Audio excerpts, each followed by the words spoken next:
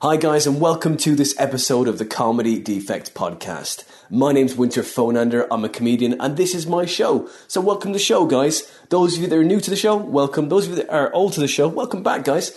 This is the first one in a while. Now, I've been away in Edinburgh, and I've been doing my Edinburgh show, my first, it was a 45-minute show, guys. So, it was great, thanks for asking. 4 of the shows were bad, and to be fair, I was playing my show in a tent, so let me tell you how that went. So there's a lot of background noise coming from the courtyard of the Three Sisters, and that was all bleeding into my tent, and that was fine. You know, you got to compartmentalise noises when you're playing in a rather rowdy area, so that was fine. Compartmentalised that noise, and then there was another noise with a walkie-talkie up against the, I say wall, use that term loosely, against the wall of the tent.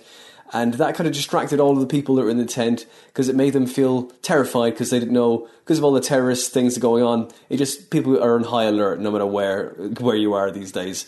And that walkie-talkie going off 5 times, you know, it spread out throughout the show. It wasn't all at once, just 5 times throughout the show. Just distracted everyone enough for me not to get them all on board. It was going fine. And then another day, it was just tough going. There was smell of puke there. But a day after that, I had a reviewer in, the only reviewer I had for my show, and it was going great. But that morning, they had 80 barrels delivered to the courtyard.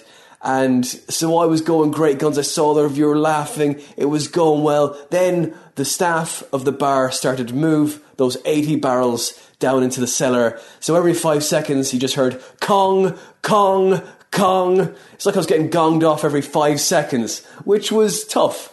But the reviewer left halfway through, and I don't think the review's come out now. But you know what? I'll tell you this, right? I had the best Fringe this year. It was great. So much fun.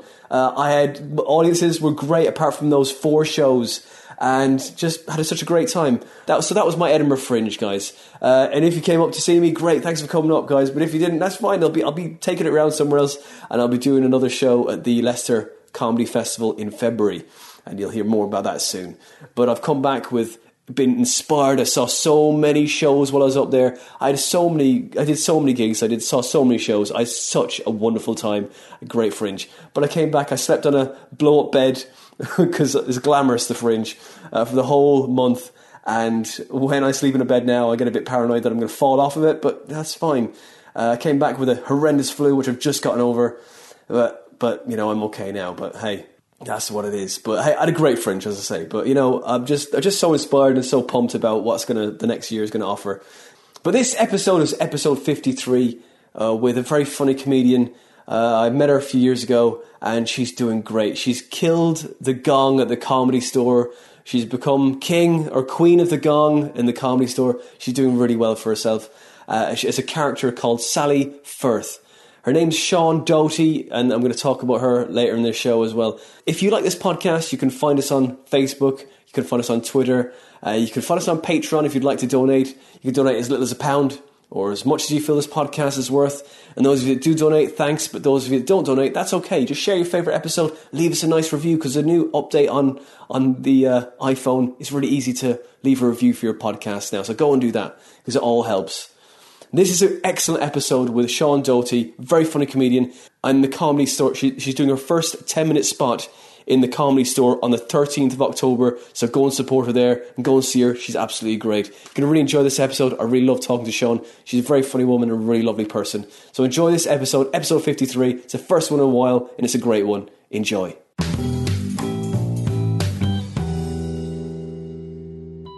Sian Doughty, welcome to the Comedy Defect. How are you doing? I'm fine, thank you. Thank you very much for asking me. I'm honoured. But thank you for coming on. Yes, it's a pleasure. And so what have you been up to? I'm preparing for the Camden Fringe at the moment. Yeah. I'm going up to Edinburgh for the 3rd time this year, just to be part of other people's shows. But in the meantime, I've got together with some other old people, all over 50, to do a show called 3 Men and a Babe. That wasn't my idea. I'm the babe, but it wasn't my idea to be the babe. Mm-hmm. And we took it to Hastings Fringe, and we had a fun time there. And we're doing a 5-day run at the Camden Fringe in August. Right.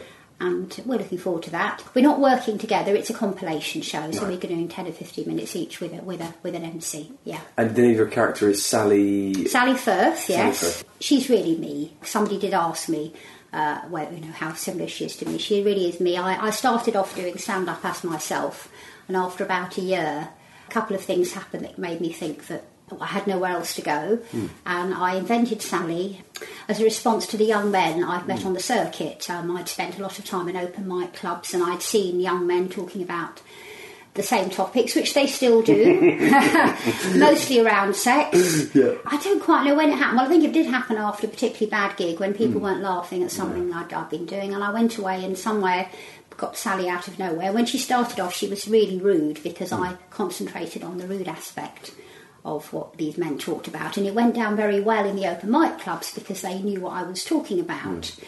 But when I started to get proper jobs in village halls and things like that, and once I did a school gig, and when I opened, I'm not quite sure what I'm allowed to say on here. Anything, you can say anything. When I opened with, my first line used to be, I've got my son's act here, my notebook here, I'm going to do his act. I used to say, and the first thing he's written is wanking, which I said went down well in, you know, below a pub and above a pub, but not in Wokingham School Hall, and they just looked at me.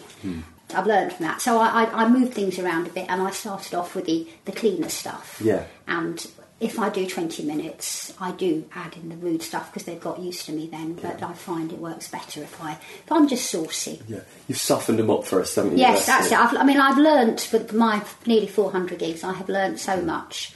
I've had some dreadful gigs, as we all have, but I'd like to think nearly every single gig is worth doing because you take something away from every gig. That's true. You get stronger, don't you? Just build up that comedy callus. Yes, and just you either meet somebody that you get on with, you meet somebody who gives you a gig, and you learn every time from what you do. I'm very lucky in that I'm very rarely heckled. But when I am heckled or something happens in the audience, I'm completely nonplussed. That's something I still have to work on. But you also have that, you're a teacher, aren't you? I am a teacher. I actually don't believe I'm a teacher sometimes, but yes, I am a teacher. And you teach children with special needs, isn't that right? Some of them have got special needs. Right. The job, my day job mostly is working with children who aren't in school. Some of them aren't in school because they've behaved badly, they've been excluded. The pupil support team keeps them going until they go back to school, or sometimes they don't go back to school at all. Some of them are out of school because they're unwell. I've had 2 little boys with leukemia in the past couple of years. Some of the girls are pregnant. It's all sorts of things. They're registered at Hillingdon schools and they're out of school, and we teach them in the meantime. Some of them have got special needs. I've had quite a lot of autistic children in the past, and that's very interesting, of course, because I was thinking about this on the way over. There seem to be a lot of autistic comedians. It's very interesting because I've only ever met young autistic people.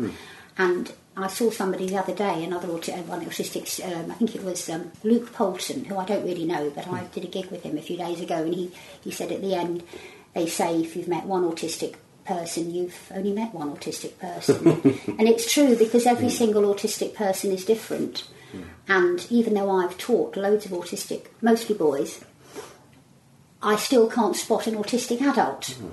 Again, I did a gig on Saturday, and the chap came up to me, who I'd gigged with once before. We had a chat, he borrowed my pen, he came back, gave the pen back to me, he went on stage, he said, "Oh, I've got autism." I thought, how did I not spot it? Because I work with these boys all the time, and every single one's different. Can you talk about what happened recently with you, because you had got into a bit of a situation, didn't you, when you used to... When I was attacked, I'd forgotten I told you about that. Yes, I don't mind talking about that. Yes, and I've been doing my day job on and off, apart from when they made me redundant, and then they grabbed me back because they were short of people. I've been doing my day job on and off for about 12 years, and I do go into people's homes. I either meet them in the library or in their homes. But when you meet them in their homes, obviously a parent has to be there, or somebody over 18. And I have been working with this boy, big year 6. I mean, he's 11 or 12. He's quite hefty, and he likes his food, and that is relevant to the story. And I was working at home with him, and he had been giving... Well, there were 3 teachers going in, and we're all little. We're all little ladies.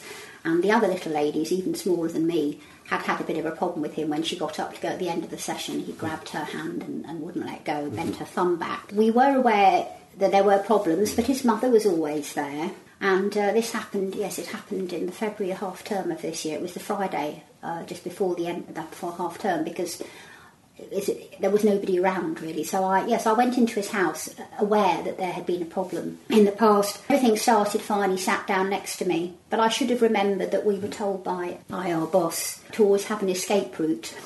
But I didn't have one because they got an L-shaped living room, and we used to sit at the dining table, and it was in the L shape. Right. And he was sitting on my left, and I was boxed into the bit where the patio doors were. And without going into too much detail because it's a bit tedious, he tried to. He's an Asian boy, and he wears he's a Sikh boy. He wears one of those little scarves on his head before he gets a turban. He brought one in and tried to put one on me, and I pushed him. I didn't push him. I just held my hands up and asked him to stop. And then his mother was in the room, and I said, "Can you tell him that's not appropriate?" And of course, I said he's autistic, but he's only recently been diagnosed, and his parents they find it they're ashamed. They don't know how to deal with it. And when I tried to stop him, he went mad, and he grabbed. I was wearing my glasses. He grabbed my glasses and he pulled them off my face, and he snapped. He pushed them back and dropped them on the floor, and the lens fell out. So I got up and said, "I'm going to." I said, "Well, I can't teach you now. I haven't got my glasses. I must get out of here." Of course. I couldn't get out because he backed me into a corner behind the dining table, and it all happened very quickly. But I did manage to get out, and I was almost there. But two things happened. One, he grabbed my handbag. And as you know, if a woman's handbag is grabbed, she becomes a mad thing. And then I really got angry and went after him, got the handbag back, went to the front door, and we take our shoes off like many people, and I picked up one boot because it was winter, and he picked up my other boot and ran off with it. So eventually I got the boot back. His mother distracted him, and I escaped. Luckily, she left the front door unlocked, and the key was on high, so he didn't know. Wow. And after that, two things happened. I realised that I should read instructions more carefully and not think that I was, that I couldn't be hurt. And also, I decided to go back to contact lenses. Apparently, lots of autistic children do have a problem with glasses, which I didn't know. Oh, right. And lots of teachers wear glasses, so we must be upsetting them all the time. Yeah. So I started wearing contact lenses again, and as Sally, I was wearing glasses on stage because part of my act involves a notebook. And so I'm now wearing contact lenses on stage. So that's a bit of a change for me. Yeah. But I like it. I like it because, like most women, I think I look better without my glasses. I ever found this, like when I gigged in Dublin for a bit, and I had, I found that when I wore glasses, the audience give you just a little bit more. You've got a weakness. You know? Well, it's very interesting. I was watching something, and I can't remember his name. I was watching live from the BBC. There's been a series of. There's been a Sarah Pascoe one, a John Robbins one, which of course are fascinating because they were living together and they're talking about each other. Right. And I saw another chap a couple of days ago, and I can't remember his name, which is awful. But he said at the beginning, he's quite young, and he said, "I've recently started wearing glasses. I had to wear them, and I have to wear them on stage."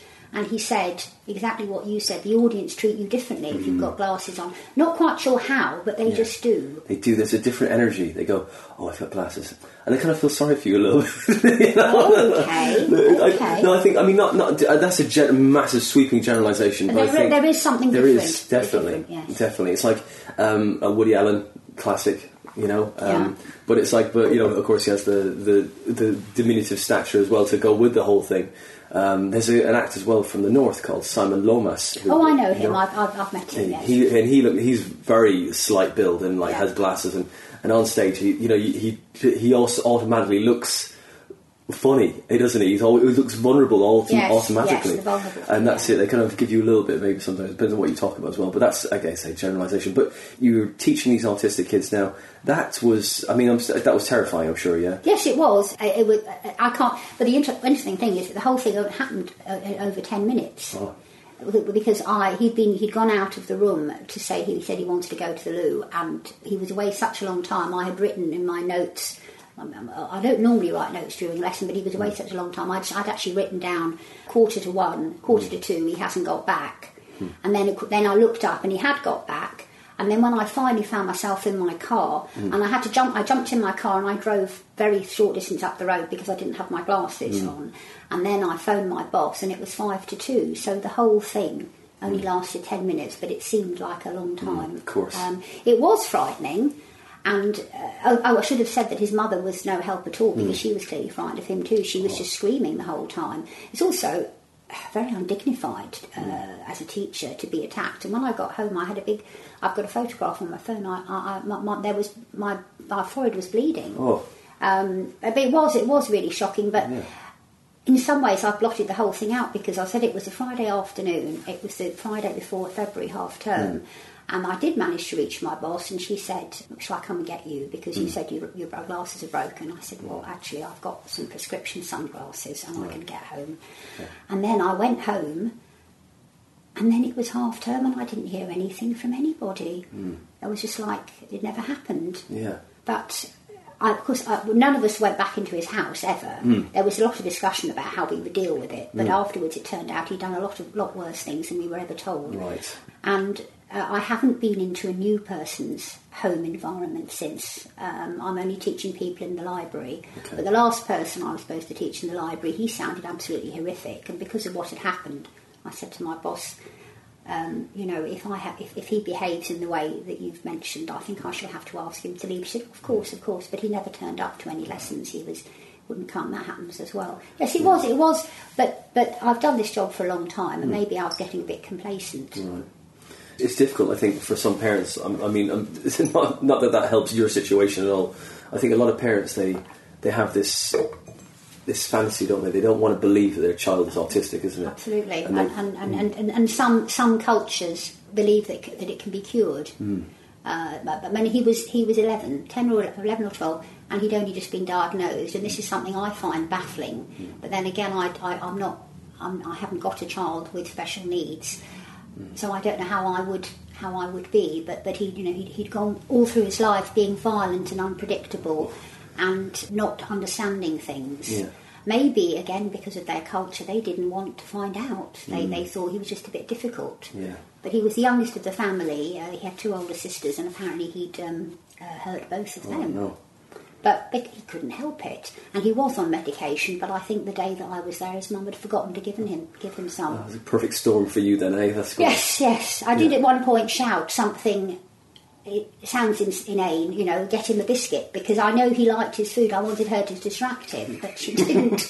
She didn't take any notice. It's like that old saying, isn't it? It's like that silly heckle retort, when you're on stage and someone heckles you and you go, "Give that man a biscuit." Well, I'll think about that. I'm searching at the moment. You can give me some advice. I'm searching for what to do when someone's mobile goes off, because it happened to me the other day, and I know. Traditionally, the comedian walks towards the offending person and picks up the mobile and answers it, and I couldn't do it. He was too far away, and he wouldn't hand it over. But he took the call. Oh, it's ignorant. And I was stumped. And I need a really good line for when a mobile goes off, because it's going to happen again. Somebody said you've got to write that answer now, because it's going to happen again. Yeah, you need to think of something. So you need to embarrass them somehow, don't you? Yes, that's fine. We can figure that out afterwards. Yeah, for sure. That's difficult. It's annoying. And how ignorant to do that, to carry on answering a telephone call. Yeah. Where was that? A gig above a pub where people had come for comedy. It wasn't like one of those ones where you hold the customers hostage and they don't want to be there. They'd come upstairs. To see the comedy. It was really good atmosphere. Everything was fine. And he didn't seem to realise, he didn't seem to think that there was a problem. I think MCs have stopped telling people to turn their phones off because they assume people will do it. The thing in a pub, it's not like a theatre. People want to carry on with their lives and they don't want to miss anything. But no, he didn't try and turn it off. He started answering it. So you've been going how many years now, Sian? Nearly 4. Right. I went on a course September 2013. I went on a stand-up comedy course, and at the end of that... Sorry, which one was that? I think it's called Comedy Novices, and it's still going. It's run by a chap called Bentley Browning. Have you met him? Yes, I met him. I've them, yeah. There's quite a few of us comedy novices about, and when I met Bentley, he was playing in a band as well, and earning a bit of a living as a David Cameron impersonator, but there's no call for that now. So it was good fun, the course. Now, I did English music and drama at Teacher Training College, so quite a lot of the exercises that Bentley used were not unfamiliar to me. and it was useful, but in the end, obviously gigging is what you have to do. But I'm very grateful for Bentley for getting me into it, and also the other people on the course were a real lovely bunch of people, all ages. A lot of them were people who'd not moved to London very long, and they did it as a way of making friends. It also was on Meetup. Some of them would come via Meetup. I found it on a website called Star Now, because I'd also done work as a film extra, and that's where I found it. Yeah. And so it was a very short course, but it was a lot of fun. And at the end of it, Bentley arranged a showcase afternoon and evening at a pub called the Washington in Belsize Park, and somehow or other from there, and it's all a bit blurred because I was also going through divorce at the time, a lot of things were a bit blurred, I found out about the Comedy Collective on Facebook, which has been so useful. Why are you laughing? It's such a torrent of other stuff apart from comedy as well, isn't it? No, you're right. It is. It can be just for it can be used for good, and I mean you can dip in and out of it, but there's just such a tirade of abuse on there sometimes, isn't there? Oh, I see.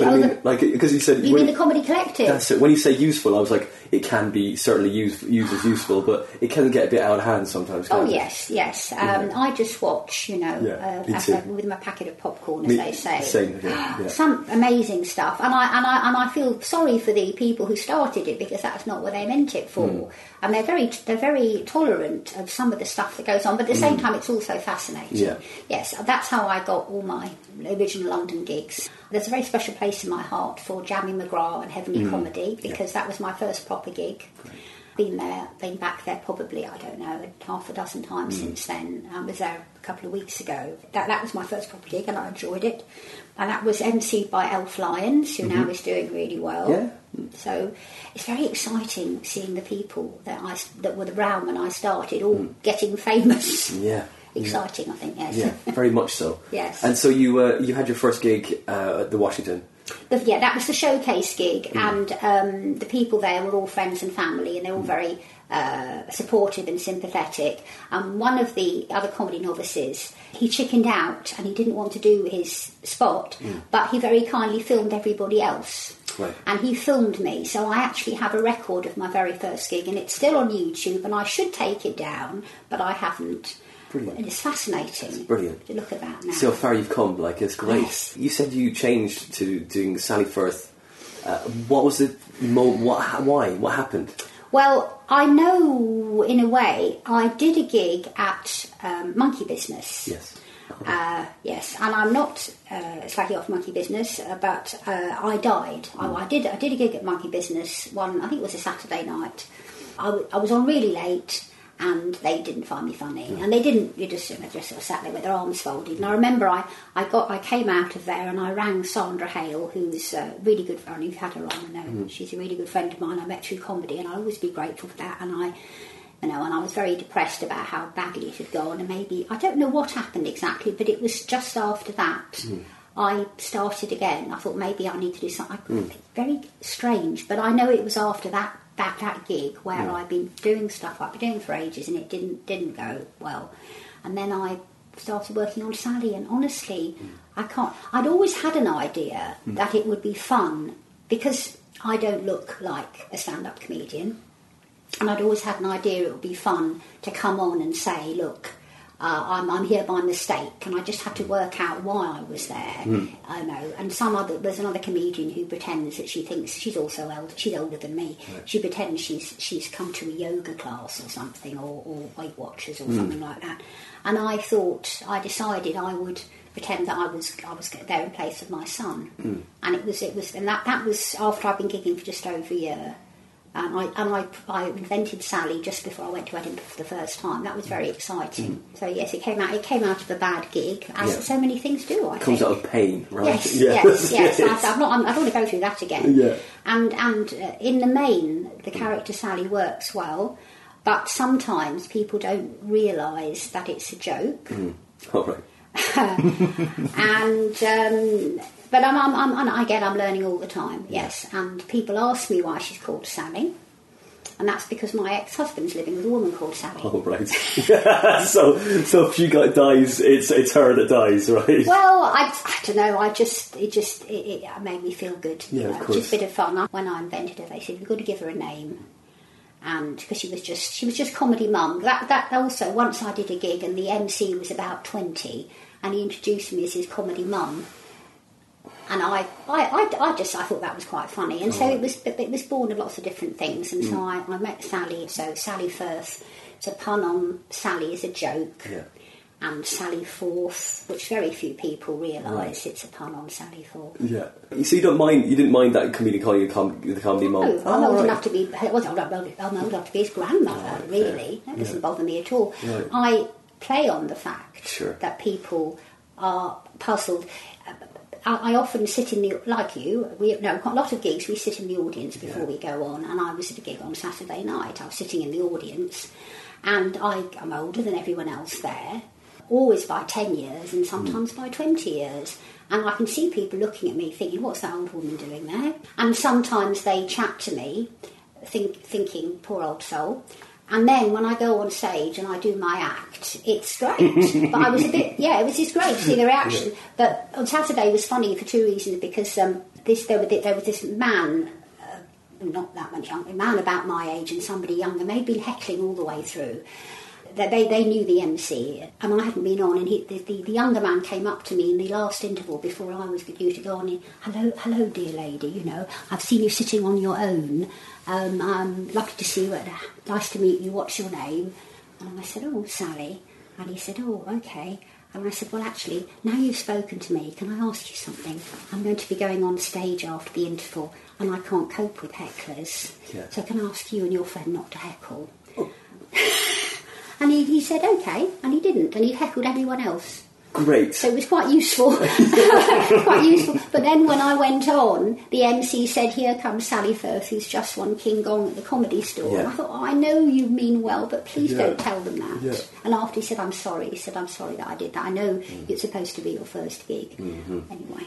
You won the Comedy Store Gong Show. Yes. How was that? What happened? Tell me about it. It was wonderful. I've won. I do quite well at Gong shows. I don't do well at industry competitions, if you like, and I keep on trying. I never get past the first round, but again, because of the difference between what I look like and what I sound like and what people expect, when I walk on stage at a Gong show, there's nearly always a ripple of disbelieving laughter. Yeah. Fine. Right. And I've won quite a lot of Gong shows, but you know, of course, that the jewel in the crown is winning King Gong at London Comedy Store, and I've done the Comedy Store in Manchester, and I didn't win, but I did get to the final 3 last year. Yeah. And yes, I won Beat the Frog at the Frog and Bucket the same weekend, and then when I went back for the next round, I didn't even beat the flipping Gong, which is a bit embarrassing because I've got some friends from Leeds to come and watch me. Yeah. So you know that the Comedy Store in London, you can only apply every 6 months, and I did it obviously a year ago first of all, and didn't beat the Gong, fine, and then I did it on Halloween last year, which was the most horrific night ever. They were baying for blood, but at the same time it was so exciting. Buzz. People getting up on stage, and just really good people that I knew opening their mouth, bang, off they go. And of course I got gonged off there, and I thought, I'm going to have another go. I'm going to have another go. So I wrote in, and I did it. It was the last Monday in June, and I have worked really hard to hit the ground running. And that's, again, you're more experienced than me, but I've learned that you've got to be funny right from the beginning. They haven't got time to get to know you, not in a Gong show. And so I had invented a new opening line specifically for Amused Moose, because in Amused Moose you only had, 30 seconds or something ludicrous. I think it's 90 seconds. Now. Yeah, but it was a minute and a half. It's not much, is it? No. So I invented a new opening line just for that, because I knew that, and I've been using it ever since.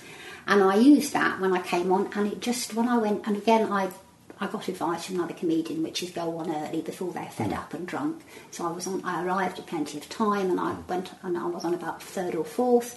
I walk on stage immediately. They laugh because, what's that old woman doing up there? And so I start off with my standard opening line, which is, thank you all very much for coming to support me in my Age Concern Comedy Challenge. And they liked that. And then it was just wonderful. They just loved everything I did, and I've got a video and everything. Brilliant. Yeah. When you go back for your spot?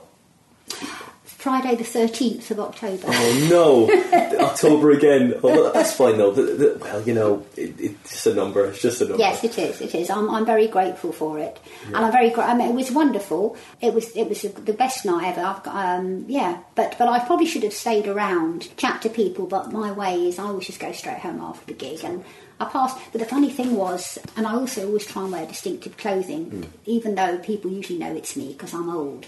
When I do a gig, I always try and wear something that people can remember. So if they want to come and say something nice, they're not going to mix me up with someone else. And if they want to avoid me, they know what I look like. I was very lucky because there were a few people there performing that I knew, and a couple of people who'd just been to watch. I got home and I came out of the train station at South Ruislip. I was walking down the road, and then somebody shouted from a car, "Well done tonight." And I said, "Excuse me." He said, "Weren't you just at the Comedy Store in London?" And I said, "Yes, we saw you." This is a middle-aged man and his wife, and they'd obviously come home on the same train and recognised the outfit, I guess, as well. That's great. That was really nice. That's was near where you are then, is it? Yes, Excellent. South Ruislip, my nearest station. I was just walking back to my car, and they saw me walking by and they recognised me.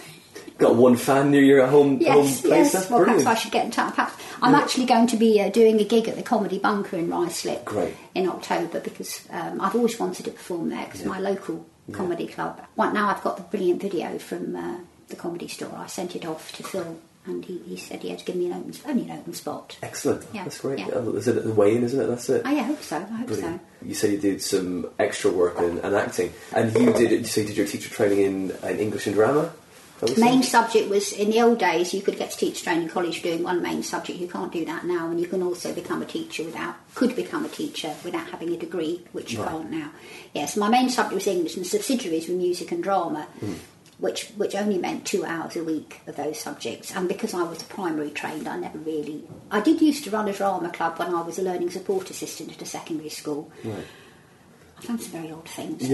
All these teenage boys trying to get them to move to music. I've always been involved with drama, but actually, Winter, I'm a terrible actress. Oh, right. So I've got no illusions about that. But I've always done stuff with drama, and I started doing as an extra. You don't have to do any acting. Right.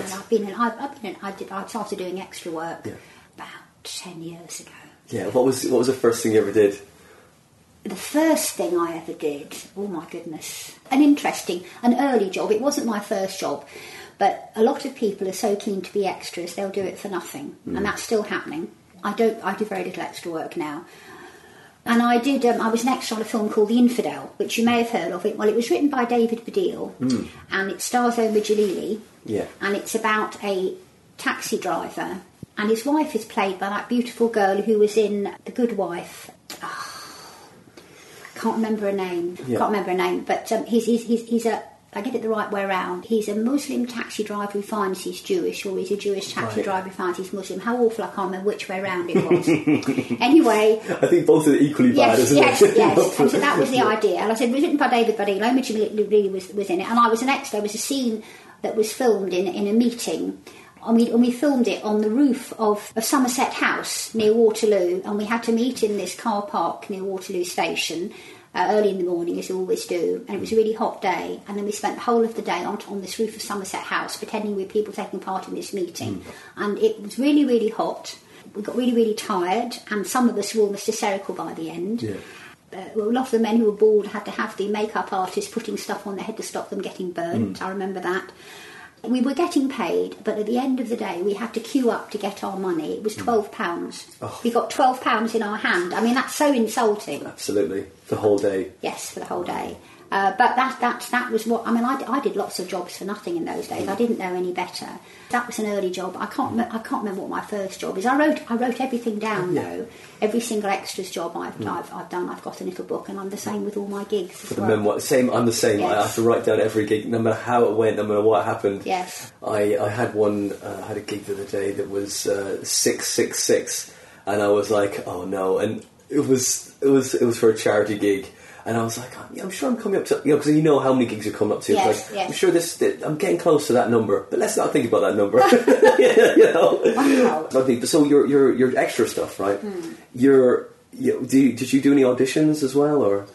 I did a few auditions, and in fact, yes, I did. Most of extras work, you don't audition. You either just apply by email, and you get, because you don't have to. As an extra, it's just a body. No. But I did audition for one, and sadly, yes, Lee Nelson, Simon Brodkin, right? He had as Lee Nelson, he had a comedy show going, and it's actually very local. It was filmed in the disused St Albans Hospital. Oh. I applied for an extras job, and I had to audition at the production company, which was in Chelsea, or I can't remember exactly where it was anyway. And I went along to the offices, and I sort of ran through the very brief audition bit, and there was a chap sitting in the corner of the room, and I didn't realise who he was. And he listened and said hello. I think he said, hello, my name is Simon, and I didn't realise that it was Lee Nelson in his real self. And after he shook my hand and said, nice to meet you, and wandered off, and after he'd gone out of the room, they said, you do realise that's Lee Nelson, don't you? And I said, no, I didn't.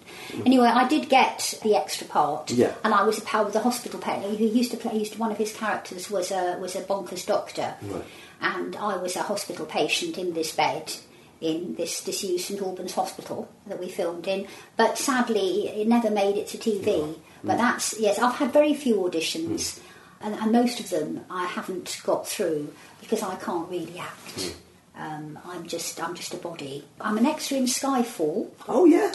Which I've never seen myself. Blind girl then, yes, eh? That's it. Yes. Wow, I didn't know. Right at the end, there's this, and I've never watched the whole film through. Yeah. There's a scene where he's James Bond is chasing Javier Bardem along through a tube station and on a train, and I was one of the tube passengers in that. Yeah. And that was the filming of that was really exciting, which we filmed for 2 days under Charing Cross. Great. Under the Charing Cross Hotel. They had a bit of tube line that wasn't being used, and we used it for the filming. And you can't see me, but I was in that. But there's another film I was an extra in. The most recent one really was Steve Coogan played Paul Raymond, the porn star and property magnate, and it was meant to be called The King of Soho, but his family wouldn't let or somebody wouldn't let them use that name, so it ended up being called The Look of Love. And it wasn't a particularly good film, but I was an extra in it, and they were very short of money, so one day they got 20 extras, 10 men and 10 women, and they filmed 3 scenes set in 3 eras, the 50s, the 60s and the 70s, and and the makeup was fantastic, and we were each made up 3 times for these 3 scenes, the same 20 people. So I was there was a court scene, they took me out of that in the end. There was a court scene, there was an auction scene, and then there was the court scene was in the 1950s, the auction scene was the 1960s, and the last scene was a coroner's court, because Paul Raymond's daughter died of a drug overdose, and it was set in the coroner's court. And you can't really see me in the second one. The makeup and the costume was absolutely fantastic, absolutely brilliant. But in the third one, there is a shot where it sort of pans through the coroner's court, and I'm actually on screen at the same time as Steve Coogan, who looked at his mobile whenever the shooting finished, and then another comedian messaged me on Facebook and said, I've just seen you on TV, because he did recognise me. Brilliant. Which is fun. I mean, I didn't have anything to say. Yeah. So being an extra is okay, but it's not as much fun as being stand-up. That's true. That's it. You're like furniture, aren't you? Yeah. And sometimes you get treated very badly. Very true. Yeah. Very true. But why did you start stand-up? I've thought about this. Well, it was by accident, because, as I said, I was going through a divorce, and I'd also been made redundant, and I was living in the same house as my husband while we were getting divorced, and that wasn't much fun. I spent a lot of time upstairs on the computer just playing on the internet, and I was on this website, Star Now, looking for extras jobs, which I was able to do because I was unemployed, and then I just saw the advert for Bentley's course, and it just said, I saw him the other day, and I mentioned it to him, and he didn't realise that I'd got it through Star Now. I think he thought I'd got it through Meetup, and he just said, if you wanted to do stand-up, free taster course, come along to the Royal Festival Hall and have a go. And I did go along, and then sort of signed up. But I have always wanted to do stand-up. Without a doubt, I never thought I'd actually do it, and I've always been a big fan of stand-up comedy. And in the 1980s, I went to the original Comedy Store and saw quite a few people. Oh, wow. When I worked in London, I used to go to the BBC radio recordings of things like Goodness Gracious Me and things like that before they got to TV. Yeah. So I've always been a fan of comedy, but not mainstream comedy. You know, I do like some stuff, but I like stuff that's a bit dark and a bit risky. So what's your flavour then? Chris Morris. Right. I was re-watching Jam only a couple of days ago because my internet went down, so I had to watch a DVD. I think I'd like to meet Chris Morris, but at the same time I'm terrified of him because the man's got the most weird imagination, but he's behind so many things I admire. I mean, if you watch... I don't know him, no. I'm going to research him now. No, he was part of the team behind the Day-to-Day, where Alan Partridge was created. So the Day-to-Day was written by him, and also Armando Iannucci, who everyone has heard of. And Chris Morris played the newsreader there. Right. And he's just really frightening. But he also wrote a whole series of cod documentaries. He used to be on BBC Radio London, as it then was. And what his speciality is going up to members of the public in those days and asking them completely nonsensical questions, and instead of them saying what the hell are you talking about, they pretend they understand and make real fools of themselves. But he did a series called Jam, and also these. I've seen Jam. Yes, he was very dark, isn't it? Terribly dark. There's a one when he's a doctor or something. Is that right? Well, he doesn't normally play a doctor. He normally gets an older chap to play the doctor. But yes, I mean, there's one horrible one story, one that's stuck in my mind, and lots of the people who are in it. Mark Heap's in it. Very good people. There's one really bizarre one where he's making fun of the London property market, which you can still do, and the things people used to do to secure a house sale. And there was one sketch, we can call it a sketch, where this woman was told she could only buy this man's house if she slept with him. But I'm making it sound much nicer than it actually was. And the background music and the dark colours, it's terrifying. I like stuff that's a bit weird and frightening. And is there anything in the recent culture that you can connect with, like on that same sort of vein? No, I mean, I'm not sorry. The wording of that is terrible. But you know what I'm saying? Sorry, like anything, walking frame. No, but you know, like anything of like in comedy currently. That you kind of go. You go. Oh yeah, I like that's nearly what I like, but not totally as dark as Stuart Lee. I like Stuart Lee, and I came very late to Stuart Lee. I wasn't really aware of Lee and Herring. That's right. Yeah. But what happened was he had a TV series on a couple of years ago, and I got Netflix, and I picked it up on Stuart Lee's comedy vehicle, and I adored it. And then I got to see him live. I was in High Wycombe, I think, last year, and I just loved it. Yeah. And I feel a bit stupid because it's sort of I'm jumping on the bandwagon. I think he's brilliant. But what was interesting, before I was aware of him, so I used to see people writing saying, "Oh, that comedian is trying to sound like Stuart Lee," and I didn't know what they meant. And then when I saw him on stage, I realised what they were doing. The sort of the layering, the way he tells a joke. I just love him. And lots of other people but I mean, he's the one that comes to mind because I discovered him very late. And there's a lot of comedians that people find funny that I don't find funny. Oh, Sean Locke I really like as well. One of my favourites. Yes. One of my favourites. Yes. So playful and silly. Yes, And what's the pet peeve of yours that you were talking about, like all the male comedians talking about this stuff on stage? What is your pet peeve that you see? Well, I would say, and because I was raised on the open mic circuit, sure. I've done nearly 400 gigs. These are things that annoy me as a comedian, if I may call myself that probably wouldn't draw the audience member. It's when people go on and say, you know, how are we all doing? What do you do for a living? What's the other one? Oh yes, shout out who's got children, or shout out who's in a partnership, and then the reverse. Oh, that makes people sound happier. I just find that really tedious. And my character never asks people how they are. I don't interact with the audience. That's because I'm not very good at it. But there are certain things when you do a bill with 10 other comedians, they all get on and say, "Hey, yeah, how are you all doing?" Don't waste your time with that. Yeah, that's it. And have you got pet peeves? Are you? I think Tinder. Tinder's one for me. Just like if you got a really good joke about it, great. But it's just like there's a Pokemon, Tinder. Okay. Well, you see, I find that's useful. You see, because the basis of my act is using things that people recognise and that will be used over and over again. Yeah. And I didn't know that people. I've never heard people talk about Pokemon. Yes, Tinder, internet dating. Because when I first started doing stand-up, Tinder wasn't the thing. It was just internet dating, and I did used to talk about that.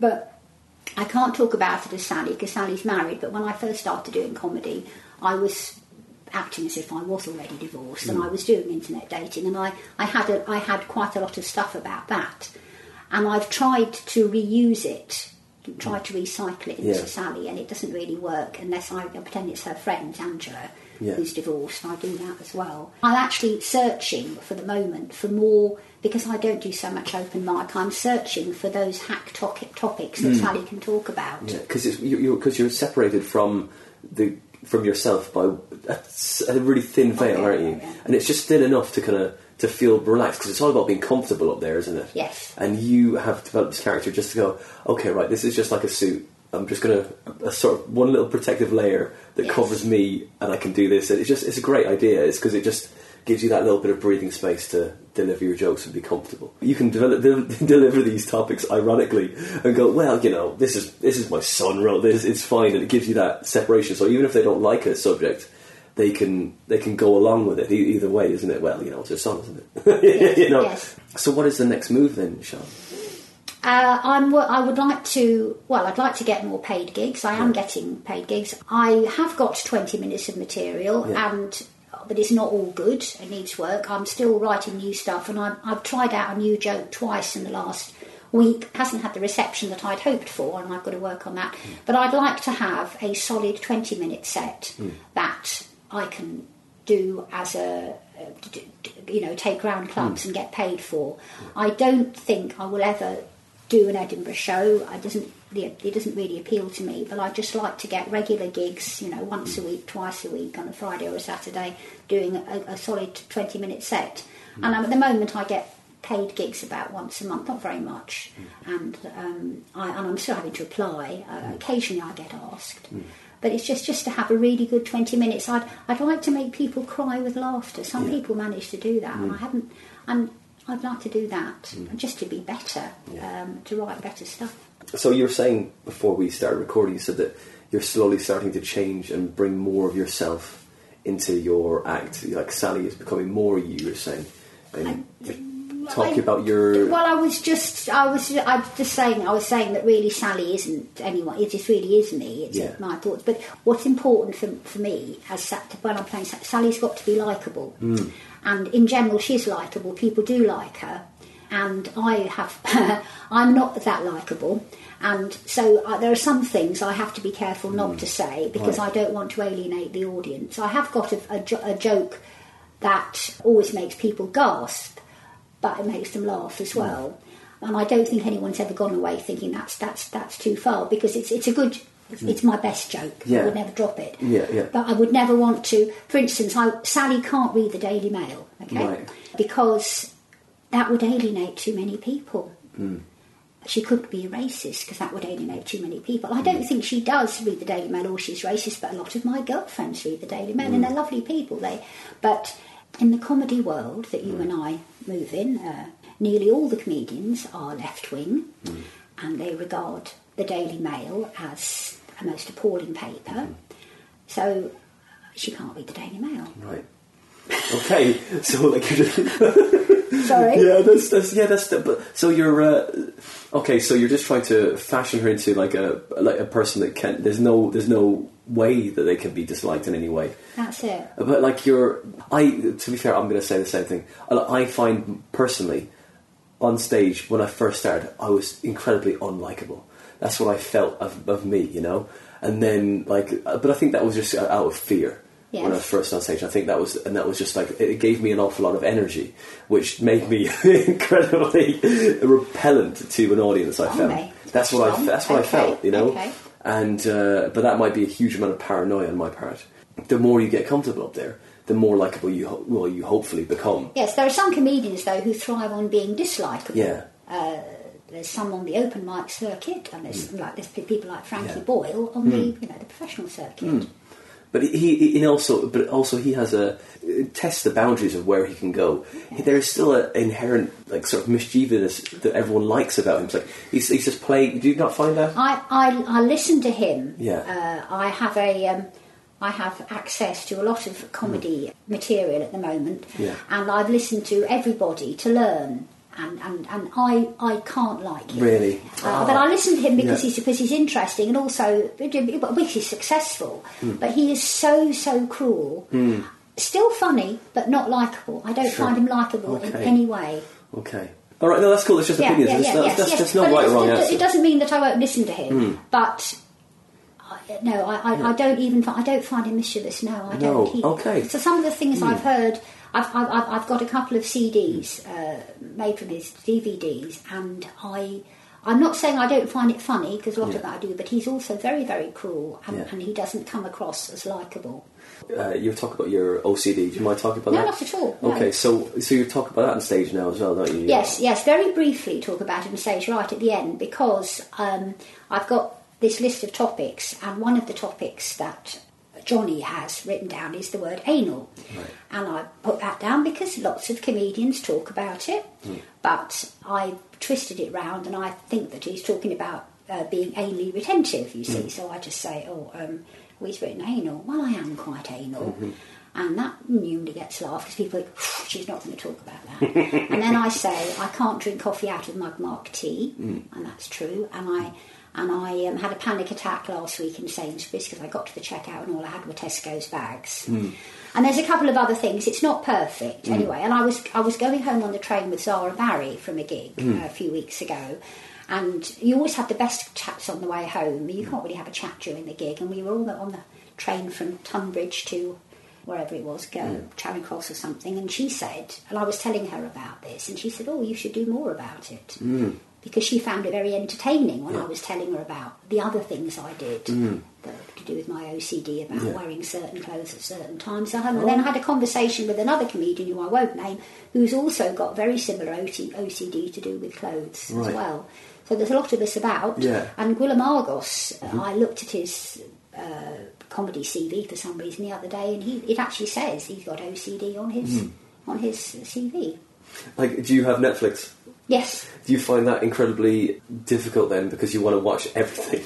Oh, no. I mean, obviously, OCD is... everybody's OCD is different. Sure. I say this all the time. I watch a programme called Obsessive Compulsive Cleaners. Right. And very sadly, my OCD doesn't mean that I'm obsessively compulsively clean. Right. I'm not... I live alone, and I'm not keen on housework. So my OCD... applies in some areas but not in others. No, I don't. Interesting you mention that, because I used to work with a bloke that I think he'd had OCD. He thought it was his job to watch every single new film release. Wow. Yeah. And nobody told him to do that, but no, I've got to go and see all these films because they've just come out. I've got to go and see them. No, I don't know. It's not like that. It's just to do with it's mostly to do with things belonging together. For instance, you've made me a cup of coffee in a mug marked mushroom soup. Right. And I mention it because it's funny, because I wouldn't do that. And if I have a couple of people round for coffee, I've got matching mugs. Obviously, they have the matching mugs. But when my daughter and her boyfriend come to stay, he often makes us a cup of tea. And the other day, he brought in cups of tea. We all had a mug, and none of the mugs matched. And I said, Tom, you know that I've got matching mugs up there. Why have you not brought in mugs that match? He said, well, it tastes, of course, it tastes the same. That's you want to relax while you're drinking the tea, don't you? Really? That's it. I can't.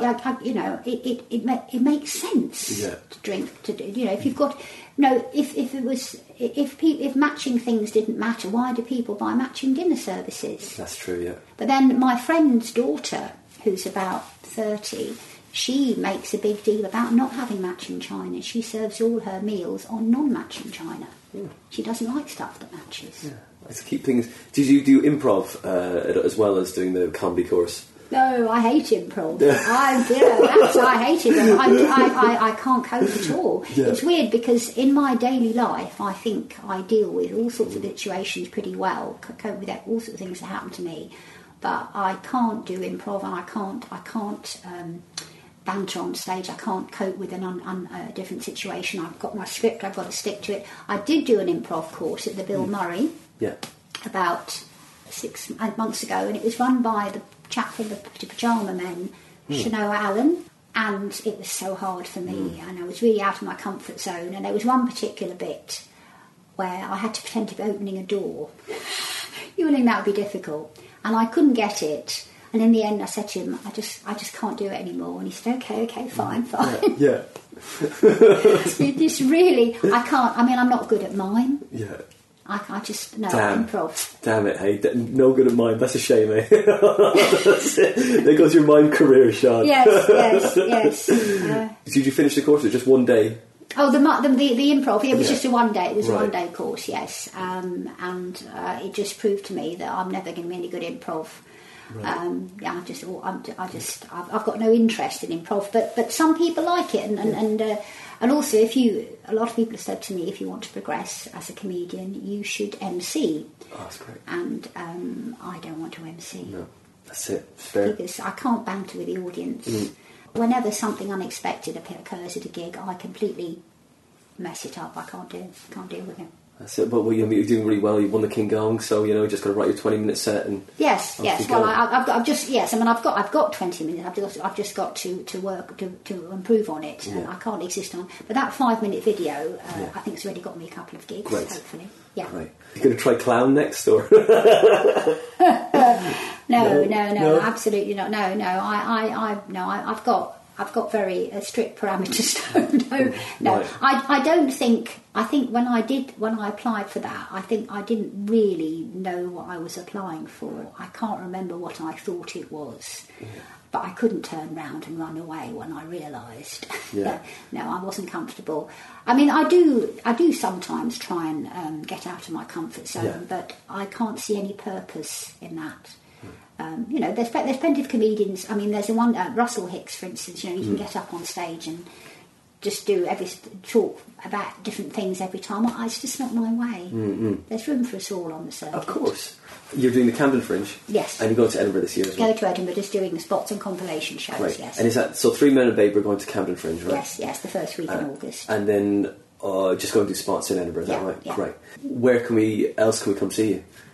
Oh, I wasn't expecting you to ask. I have got a website, but it's not up to date. Sure. So it's just put in SianDoughty.com. You'll find it. I can't. I mean, I haven't got any gigs now before Camden, but I need to tune things up. So it's the first week. It's the first week of August. It's the 2nd, 3rd, 4th, 5th, and 6th of August at the Etc. Theatre from 4:30 to 5:30. Great.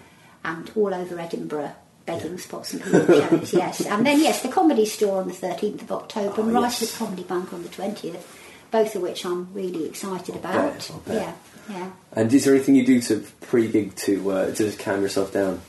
No, not really. I make sure I eat. I always take...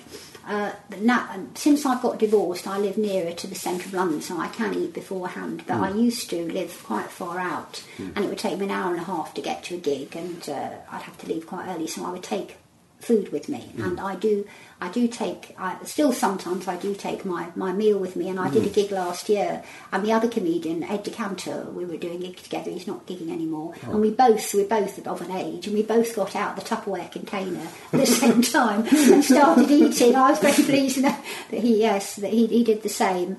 I've got something to eat, and I've always got water with me. I don't get nervous except just before I go on stage. Every time I'm standing in the wings and I think, what am I doing? I must be mad. I'm 61 years old. I mean, this is ridiculous. But that's the only time I get nervous. Yeah. Will you keep on entering the competitions as well, or are you just going to gig on the circuit? I will, because the only reason I want to enter a competition is I want to be reviewed by a professional reviewer, and nobody... Steve Bennett, lucky man, has never seen me. Bruce Desso's never seen me. And no one else that I know of them. I mean, Hills J go see me, but she always think I was very good. I've got some quite nice quotes from serious promoters, if you like, but I really would like a professional reviewer to see me. I did enter the Silver Comedian of the year, and I sent a video, and I didn't have to do the first round, and the semi-finals were in Leicester, semi-final/final in Leicester in February, I think it was, and there was a massive storm, and all the lines, the lines came down, and there were no trains running to Leicester from Euston, so I couldn't go, which was a real shame because professional people would have seen me. Yeah. But that's the only reason I keep doing it, because I don't do well in competitions. And now I've won the Gong Show at the Comedy Store, I don't think I can go any further with the Gong Show, because that's the hardest. Isn't that the hardest Gong Show? I think so. Yeah, I think that is. But I mean, obviously, it's not the end; it's the beginning. I've done up the creek 3 times, and I've beaten. I haven't won, but I've beaten the Blackout 3 times. And I went up after the last time, and I said, "Look, I've beaten the Blackout 3 times, 3 years, 3 different times, 3 years. Though I haven't won, could I get a spot?" And he said, "Oh, we think about you possibly for Sunday night," but I haven't heard anything. Right. And I'm not going to go back. The awful thing is, if you've already beaten the Gong and then you go back and then you don't beat the Gong, it's a retro step. So I won't ever try the Comedy Store Gong again in case I fail. That's it, yeah, I guess so. Yeah, I mean, if you just want to hopefully do well at that spot you've got on the 13th. Yes, hopefully. And I'm sure you will, and then just a longer spots then, isn't it? Yes, I mean, I'm not... Look, the thing is, I know that I'm not what people want. I'm not everybody's cup of tea.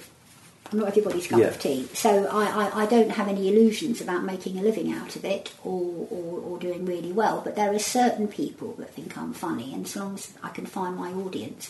But they tend to be out of London, They tend to be cricket clubs and social clubs and stuff, middle-aged people. They like my stuff. Funny's funny, Sean. That's it. Funny's funny. Doesn't matter how old you are. Well, that's it. But I'm not what people are looking for. I'm very lucky that I've had a lot of fun in the last 4 years. Yeah. Great. So we can find you at SeanDoughty.com, and you are Sally Firth is your character. Yes. And you can find her online as well. Can we find her online? Well, there's loads of YouTube videos. Probably too many. I should get rid of the rubbish ones. Yes, just look at the last one, the Comedy Store one, which I have written underneath. With the set that won King Gong, because there's no point being coy at this stage of the game. Are you on Facebook as well with Sally Firth? Yes. I mean, I'm on my own name, Sean Doughty. That's my married name. I didn't bother to change that when I got divorced. It was too many other things to think about. But underneath, I've got in brackets Sally Firth. Great. Yeah. Okay, well, we'll see you at the Camden Fringe or in Edinburgh. Yes. Well, thank Sean, you very much, Winter. No, thanks for coming to the show. It's great. You. Yeah, thank you. That's great. Thank you for asking me. Lovely.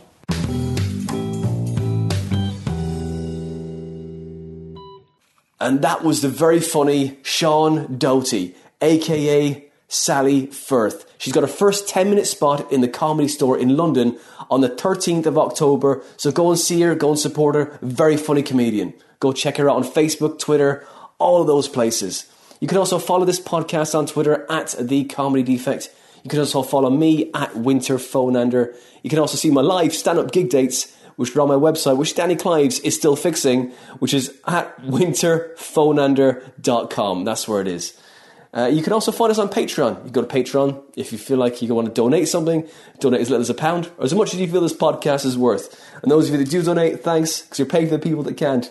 And those of you that can't donate, hey, look, just go to your iPhone, because you can leave a nice, honest review on iTunes now via your phone now, which is great. So leave us a nice, honest review, because it really helps.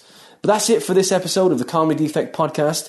That was episode 53 with a very funny Sean Doughty, a.k.a. Sally Firth. We'll see you next month for episode 54. And go join the Comedy Defect Facebook group to find out who that is. We'll see you next month, guys.